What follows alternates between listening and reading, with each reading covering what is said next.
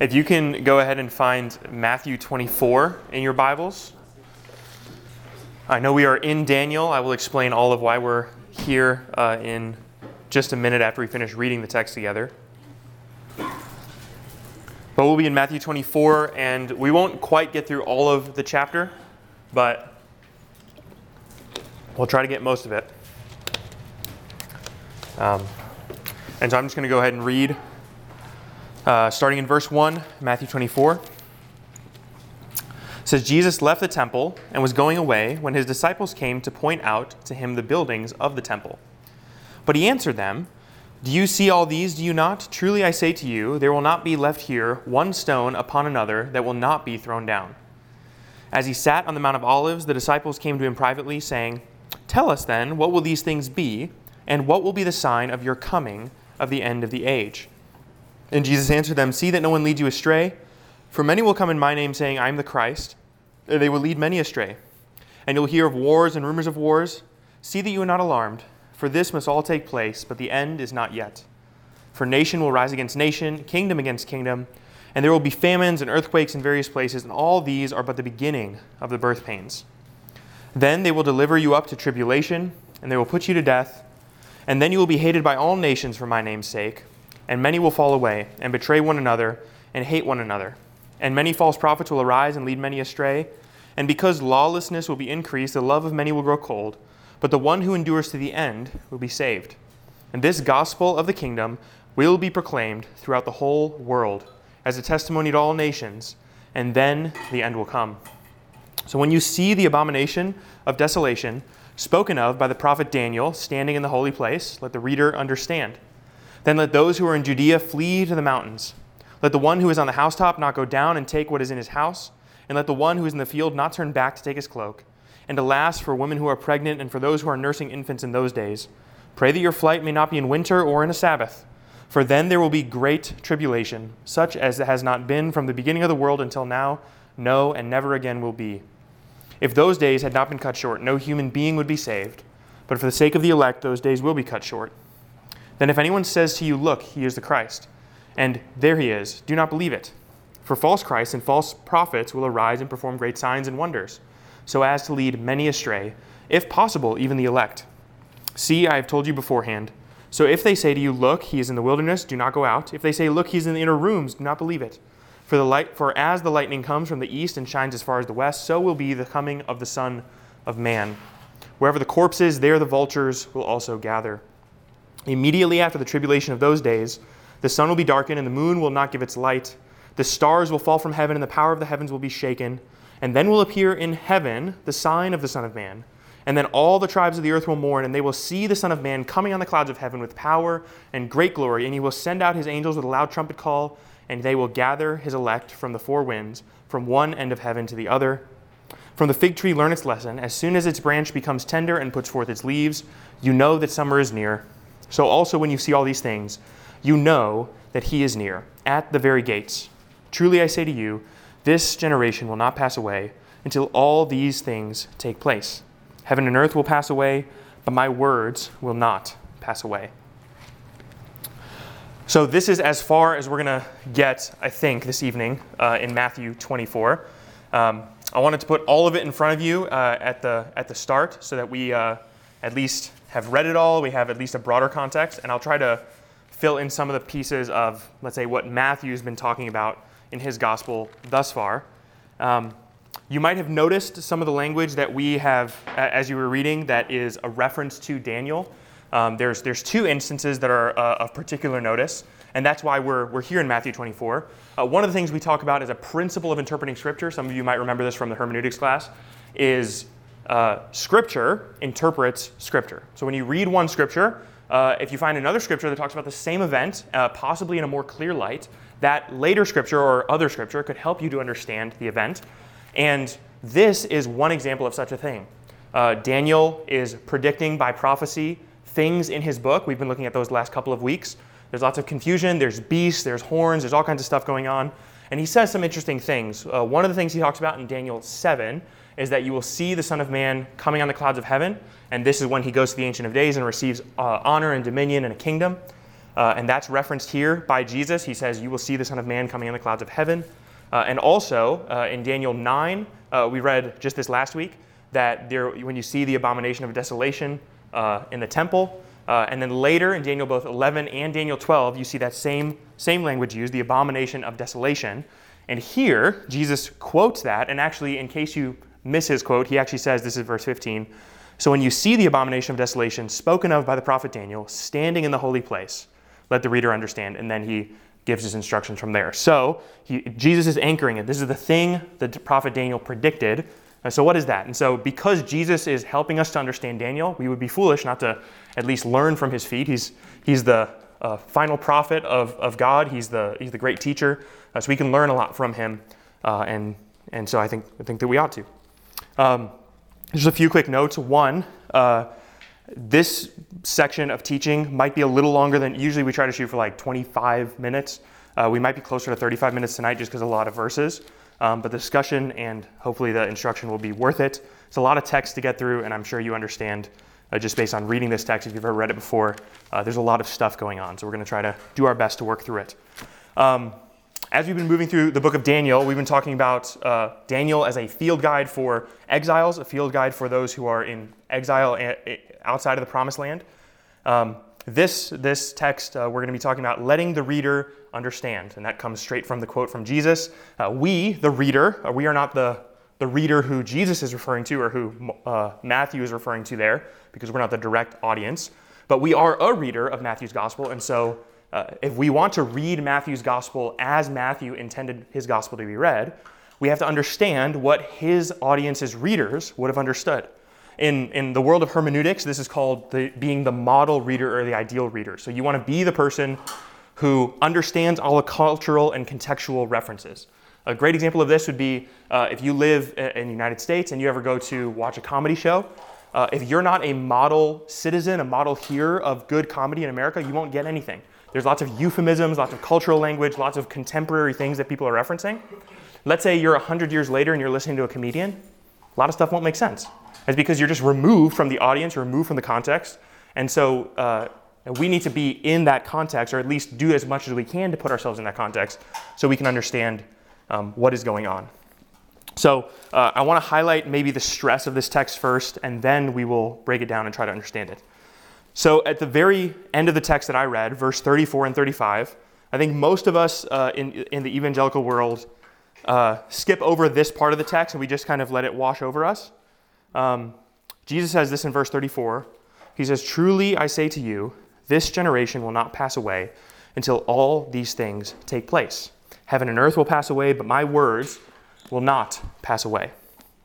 So Jesus, let's say, stakes his claims of truth. He states his authority, stakes it on this prophecy being true. We should feel the weight of that, because I think because we live so far downstream of Christian tradition and Christian history, we often are tempted to step in for Jesus and make excuses for him, or try to make him say things that are less offensive or less in the face. There's three real possibilities in this text.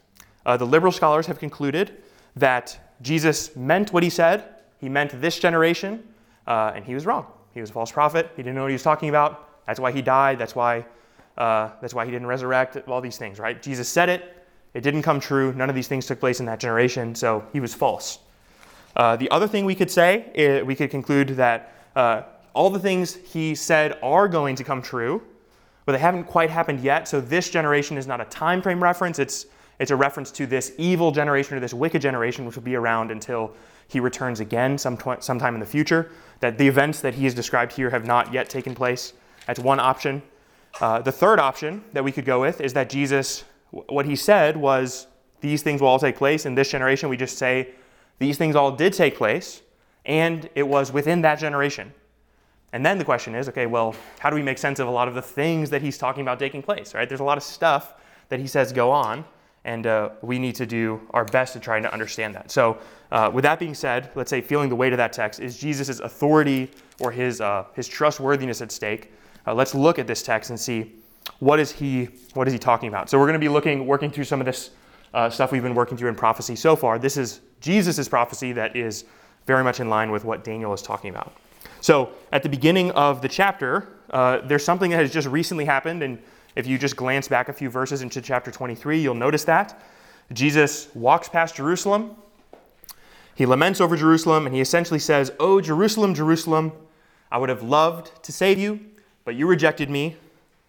And then he says, verse 39, "For I tell you, you will not see me again until you say, 'Blessed is he who comes in the name of the Lord.'"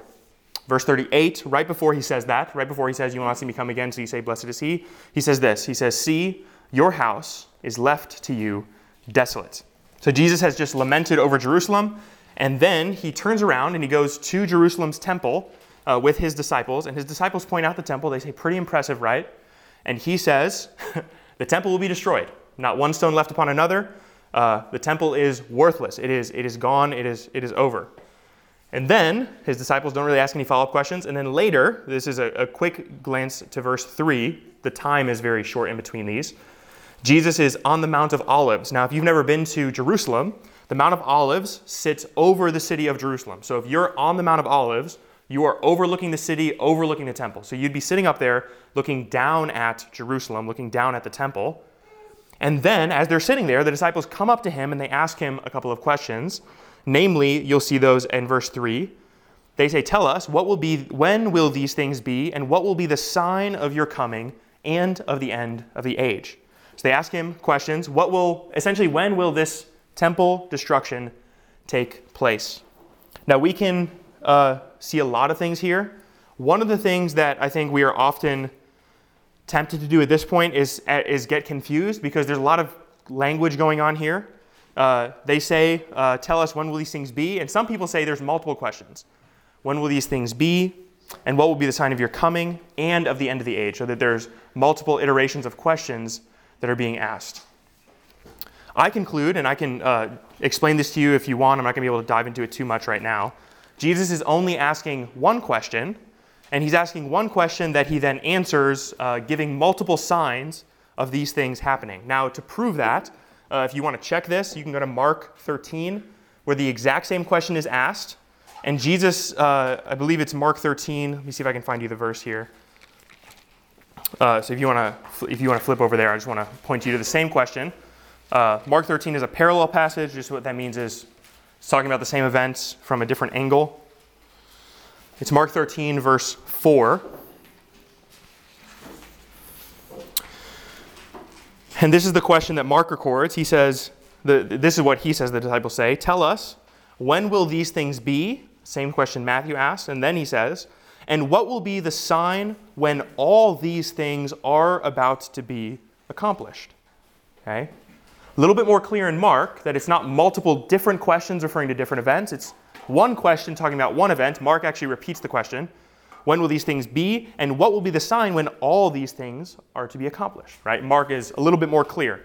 That's helpful for helping us navigate Matthew, because Matthew is a little bit confusing, admittedly, but Mark helps us. So one question, and the question is essentially this: when will the temple be destroyed? Now, if you are standing where we're at in history, you don't really care about the temple or its destruction. The reason is, one, you're not a Jewish person, and two, you never saw the second temple. Now, the second temple is a historical monument. It's one of the wonders of the ancient world in the first century. Just to give you a sense of what the temple was like, there's a bunch of resources you can look at to see the temple. But the Herodian temple, which was built by Herod, who's the king of the Jews at that time, was a hallmark of the Jewish culture.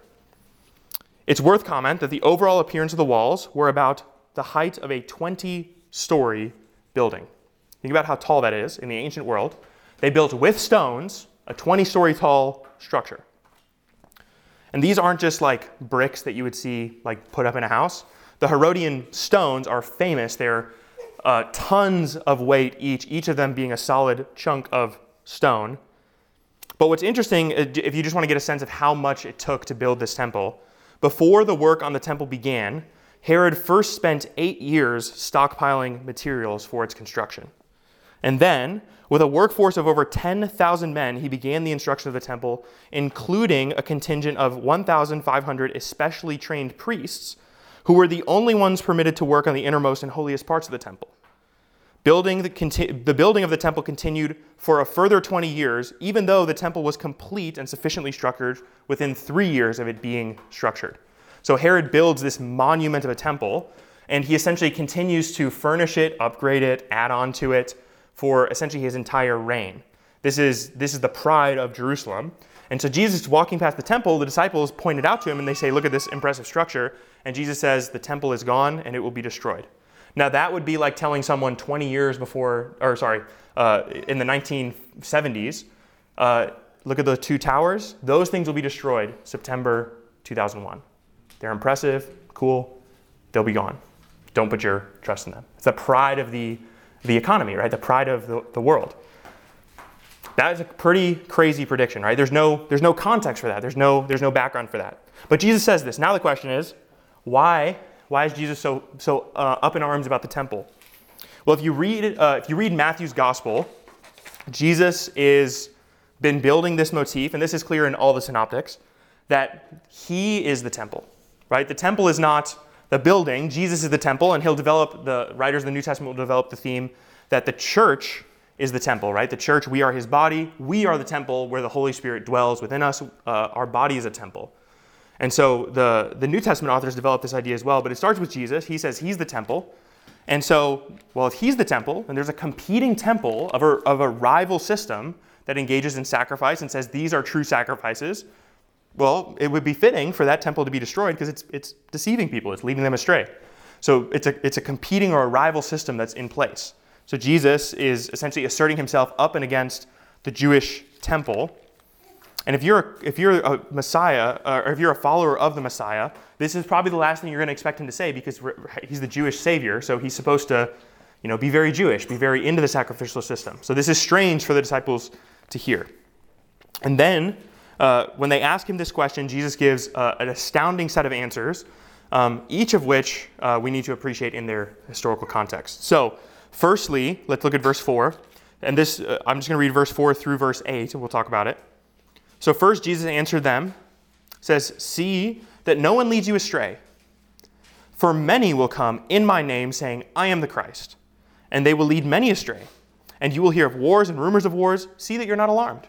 For this must all take place, but the end is not yet. For nation will rise against nation, kingdom against kingdom, and there will be famines and earthquakes in various places, and all these are but the beginning of the birth pains." Now, if you read that, and you think about how Americans look at the end of the age, the end of the world, we tend to associate natural disasters, earthquakes, hurricanes, famines with some concoction of maybe it's the time, right? This is how we tend to think of things. So and this is a weird thing for us to do because we live in an age where anyone can get information from any part of the world at any point in time, right? If something happens over in Africa in the middle of a village somewhere, some earthquake, we'll hear about it here in the United States. Well, before the internet and before radio and before telephone communication, information didn't travel like that. Imagine you're in the first century. How are you hearing about multiple kinds of famines, wars, rumors of wars, and political uprisings? It's all got to be happening within basically your city and your town. If it's not happening within your area, you're not going to hear about it, right? Until let's say several weeks or months later.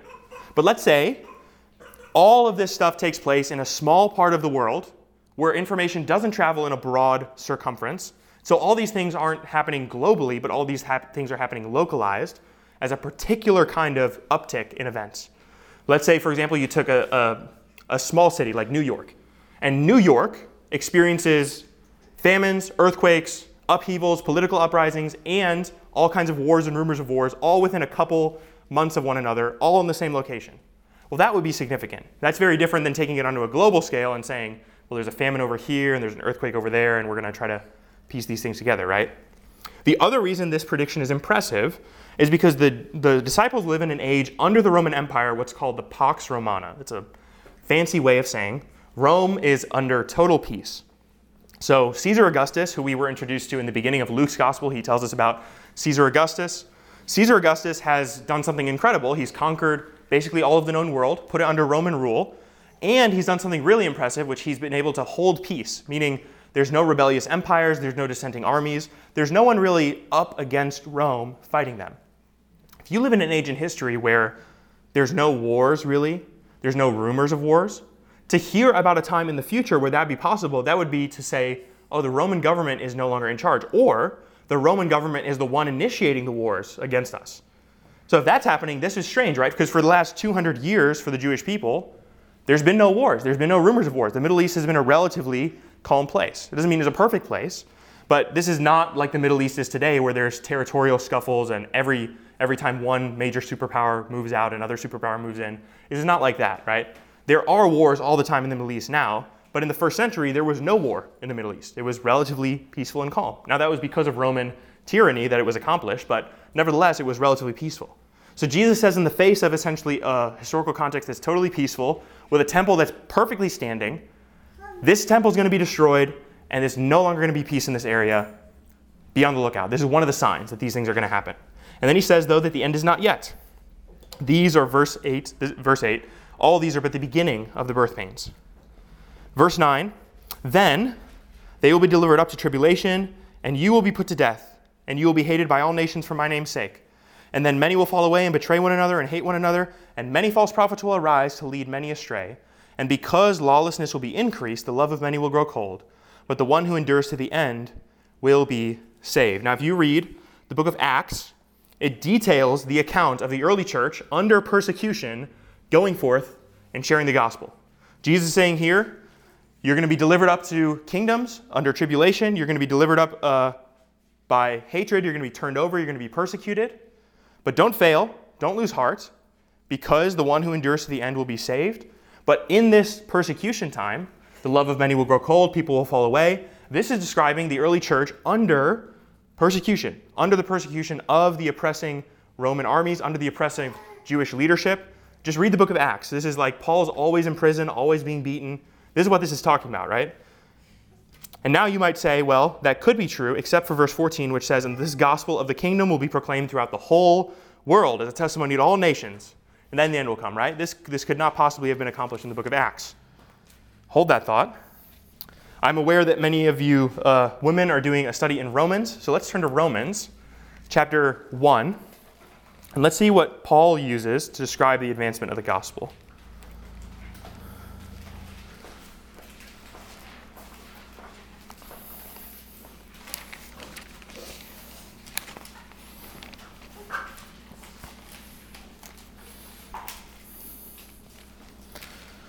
I'm going to look at verse 8 of Romans chapter 1. Paul writes, first, I thank my God through Christ Jesus for you all, because your faith is proclaimed in all the world. Now hold on, Paul. You're writing in the first century.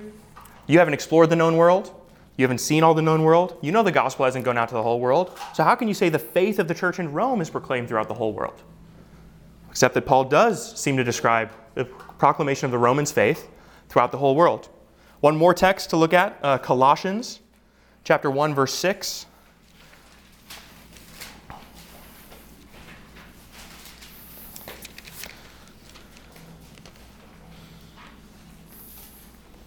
This one's a little bit more striking. Colossians chapter 1, verse 6. I'm going to start reading in verse 5 because it starts in the middle of a sentence.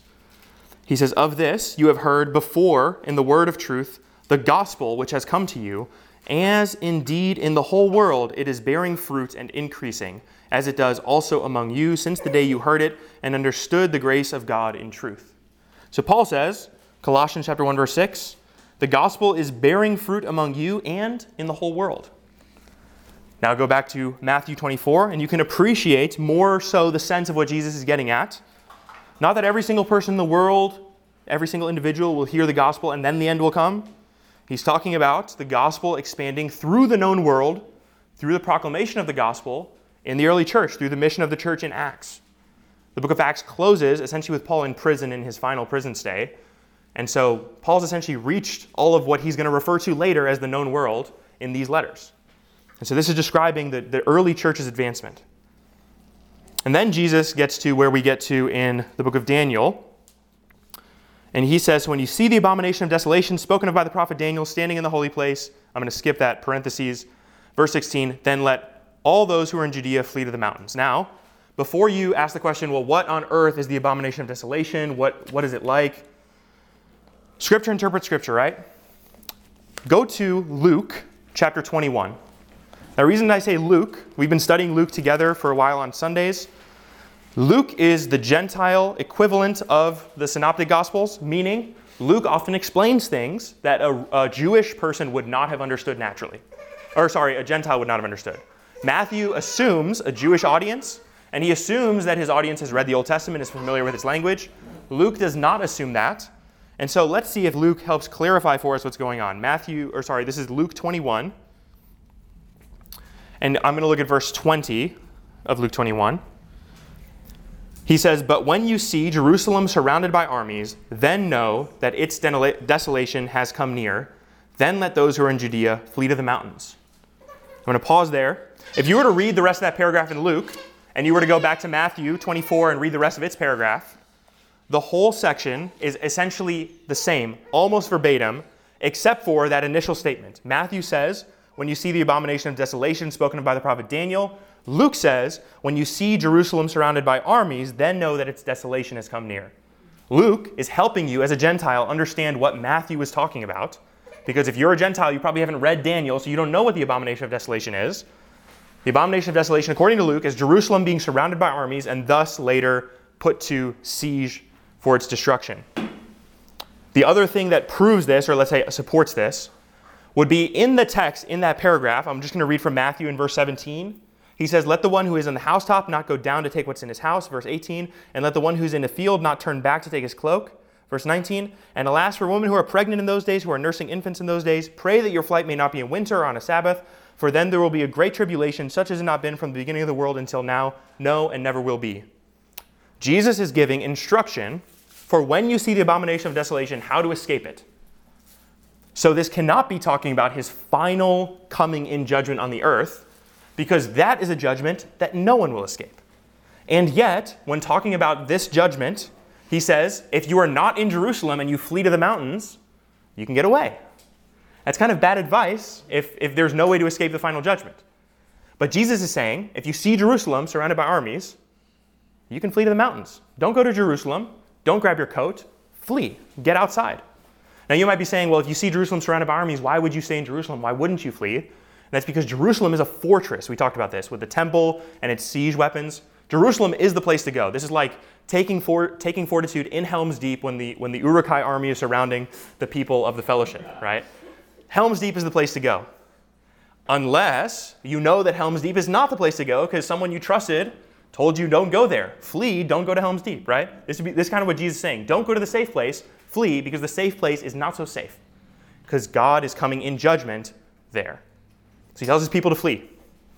Now, this is, let's say, the interpretation that Luke provides for us of the abomination of desolation. And I'm going to skip ahead a little bit through the end of that section. I read, I guess, most of it. He talks about the days of that tribulation being cut short. If it would not be cut short, then the elect would not be saved. Verse 23, "If anyone says to you, 'Look, here is the Christ,' or 'There he is,' don't believe it. For false Christs and false prophets will arise and perform great signs and wonders, so as to lead astray, if possible, even the elect. See, I have told you beforehand." So Jesus, verse 25, says, "See, I have told you beforehand." Now, if you were to go to the historical record and you were to look at the early church, what's interesting about the siege of Jerusalem, which is the most well-attested thing that happened in the ancient world in 70 AD, what's interesting about the siege of Jerusalem is the Christians and the Jewish Christians survived the siege. Why did they survive the siege? Because they didn't go to Jerusalem. Everyone else took shelter in Jerusalem and was destroyed, almost everyone in Jerusalem, and the Christians fled. They got out of town. Why? Because Jesus told them not to stay in Jerusalem. This is the thing that takes the early church from a Jewish sect into essentially its own independent religion. Because Jerusalem is destroyed, the Jewish temple is destroyed, Jewish worship is undone, and now the Christians essentially blossom as their own independent movement away from the shroud of Judaism. So Jesus tells his disciples, or his followers, hey, by the way, see, I have told you beforehand. Listen to what I'm saying. Don't go to Jerusalem when you see these things take place. And then he's telling them, hey, there's going to be false Christs, false messiahs. This makes sense, right? If a time like this, people would come and say, I'm the Messiah, and they'd lead, this kind of stuff happens when things are going bad. In verse 26, he's telling them once again, don't do that kind of thing. Don't go into the wilderness. Don't go to the inner rooms. Don't believe it. Why?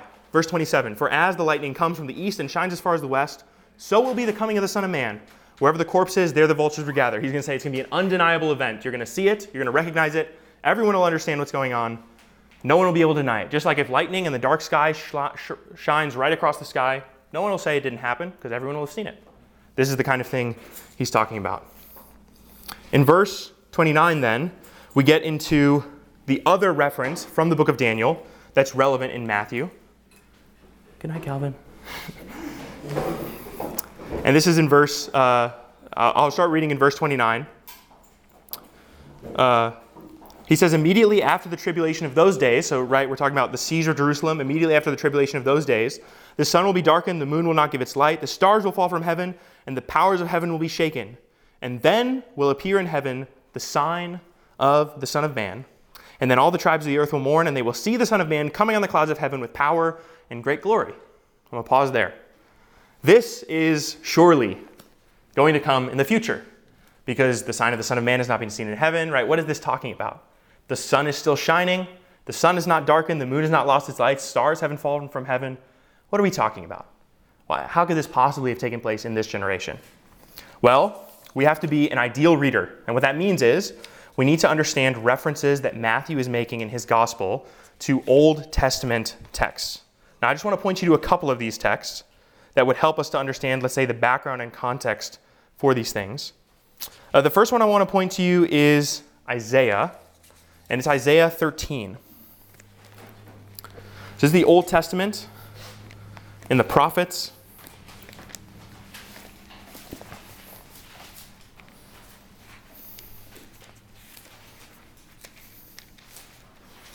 Isaiah chapter 13 and verse 10.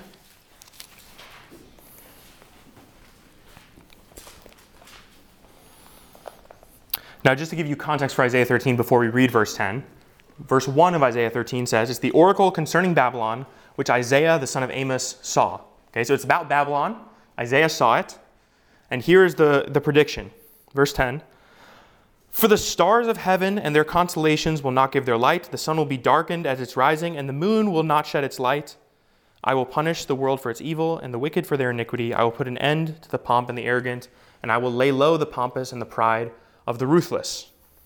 You've heard that language before, right? We just read it in Matthew 24.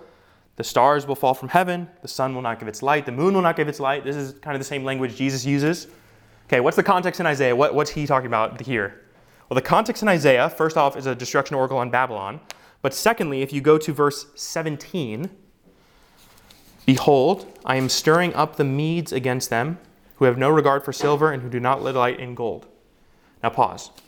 We have seen prophecies in Daniel, predictions in Daniel, where Daniel says, hey, after Babylon, Medes and the Persians are going to come, they're going to destroy Babylon, they're going to dethrone him. We saw in Daniel how that took place, right? How do the Medes do it? They come, they destroy Belshazzar, who's the king at the time, and then they just take over. Now you think about the language that was just used in Isaiah. The sun will lose its light, the stars will fall from heaven. And then you think about how this plays out, let's say, on the stage of world history. And the prophecy of Isaiah that the Medes are going to overtake the Babylonians is not that the sun will lose its light and there will be asteroids from heaven coming down to destroy Babylon. It's just a cosmic judgment on the people of Babylon, seen from heaven as opposed to seen from earth. So it's an astrological description of one earthly power being judged and destroyed. The city of Babylon is sacked by the Medes and the Persians, and thus the Medes and the Persians take over. And the language that's used in Isaiah is the stars will fall from heaven, the moon will not give its light, the sun will be darkened. So here's one context in the Old Testament where this takes place. The other context where you see the same language being used is in, I believe it's Ezekiel. Yeah, if you'll turn with me to Ezekiel 32, he's the other prophet that uses this kind of language.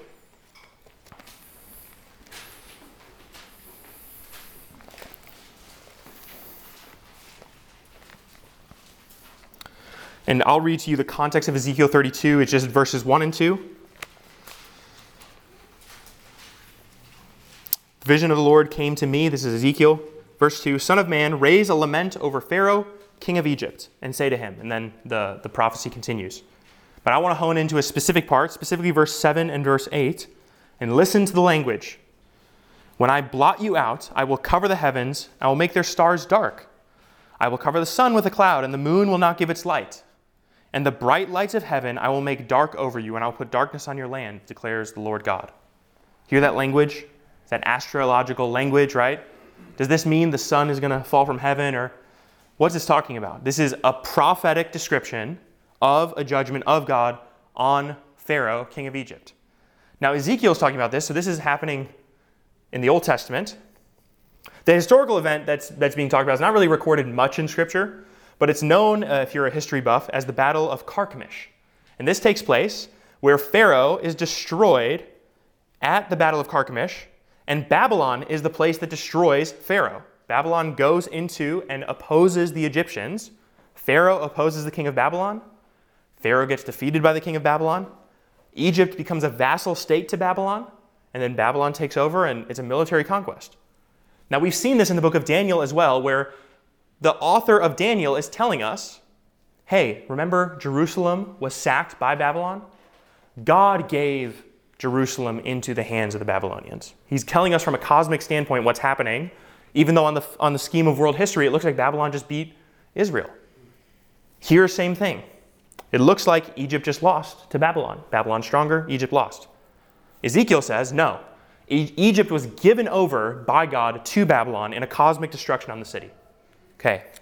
With all that background in mind, turn your eye once again to the language Matthew uses in Matthew 24, when Jesus is talking about the stars falling from heaven and the sun not giving its light in verse 29 and 30.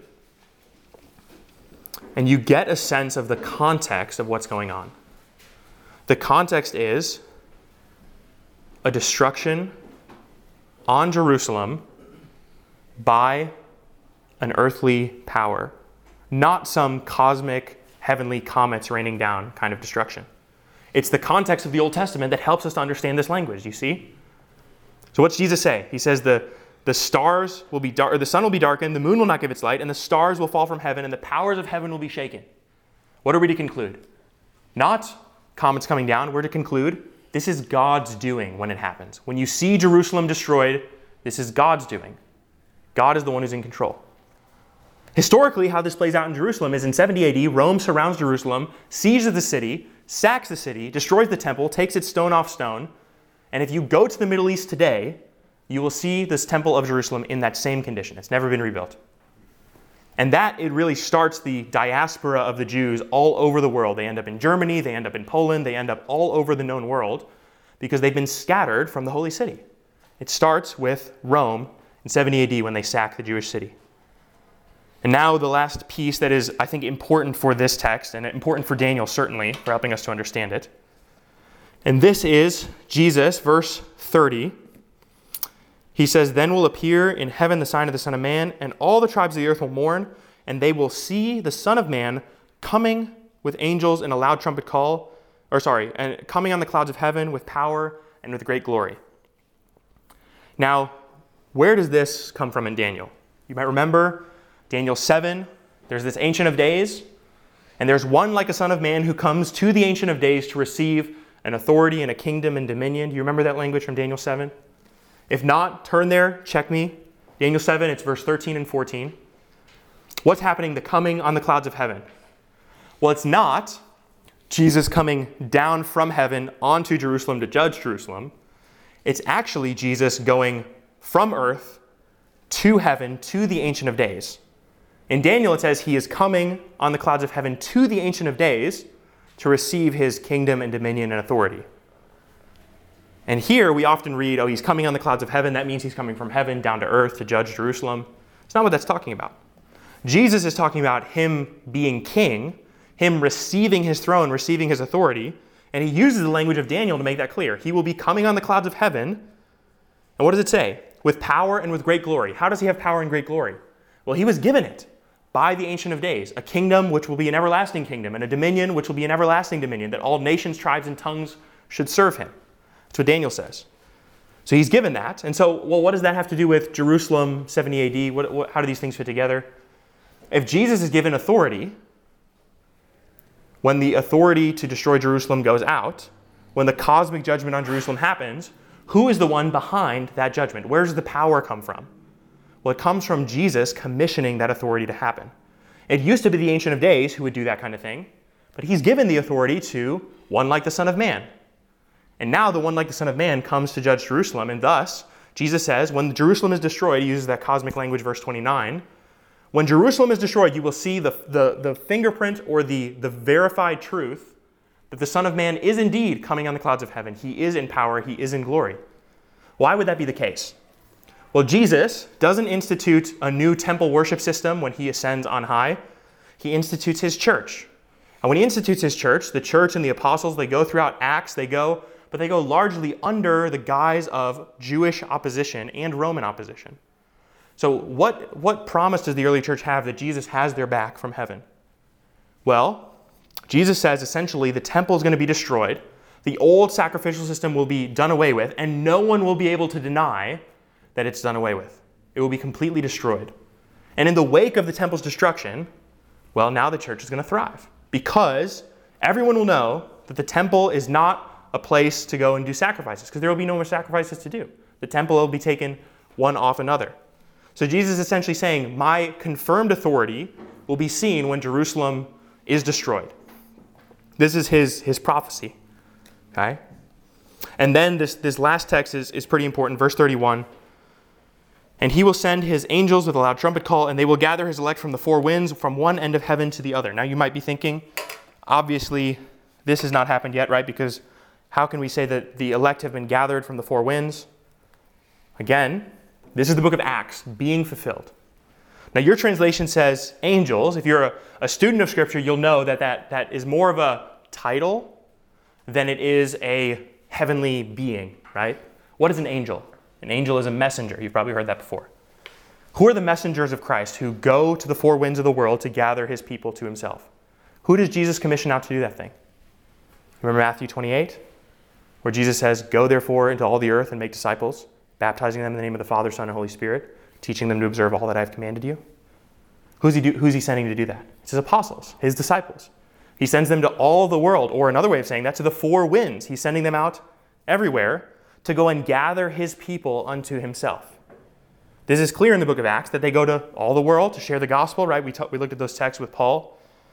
And so Matthew 24 and subsequently Daniel 7 and Daniel 9, 11, and 12, as we'll see in the coming weeks. These are texts that describe the events and happenings in the first century Jerusalem, which culminate with Jesus' crucifixion, his ascension, and the subsequent spread of his gospel through the work of his apostles. This is the climactic moment in human history, and this is what Jesus is prophesying. This is what he's talking about. And then he says, in case you missed it, right, and you're tempted to give him a pardon on these things, verse 34, we read this at the beginning, this generation will not pass away until all these things take place. Heaven and earth will pass away, but my words will not pass away. So Jesus seals his prophecy, seals what he says, and he then essentially says, this is going to happen. And now the question of the historical record is, well, does it happen? Does history play out this way? And history tells us that, in fact, it does. Jesus is crucified in a little bit. He ascends on high. The early church spreads. And Jerusalem is destroyed in 70 AD. All just how Jesus said it would happen. Now, there's one more text that's relevant. It's the last one we'll look at. And this is, let's say, the timing of the coming of the Son of Man. When does Jesus say that's going to happen? It's another near time frame reference, which I think is relevant for us to look at. And it's just 2 chapters away. So if you go to Matthew 26, this is the last, let's say, relevant text to look at here. Matthew 26 and verse 64. The context is Jesus is on trial before the high priest. He's on trial before Caiaphas. And Caiaphas essentially makes him swear to speak. Jesus remained silent. This is verse 63. But Jesus remained silent, and the high priest said to him, I adjure you by the living God, tell us if you are the Christ, the Son of God. And Jesus said to him, you have said so, but I tell you from now on, you will see the Son of Man seated at the right hand of power and coming on the clouds of heaven. Who's Jesus talking to? He's talking to Caiaphas. Why would Jesus say that to Caiaphas?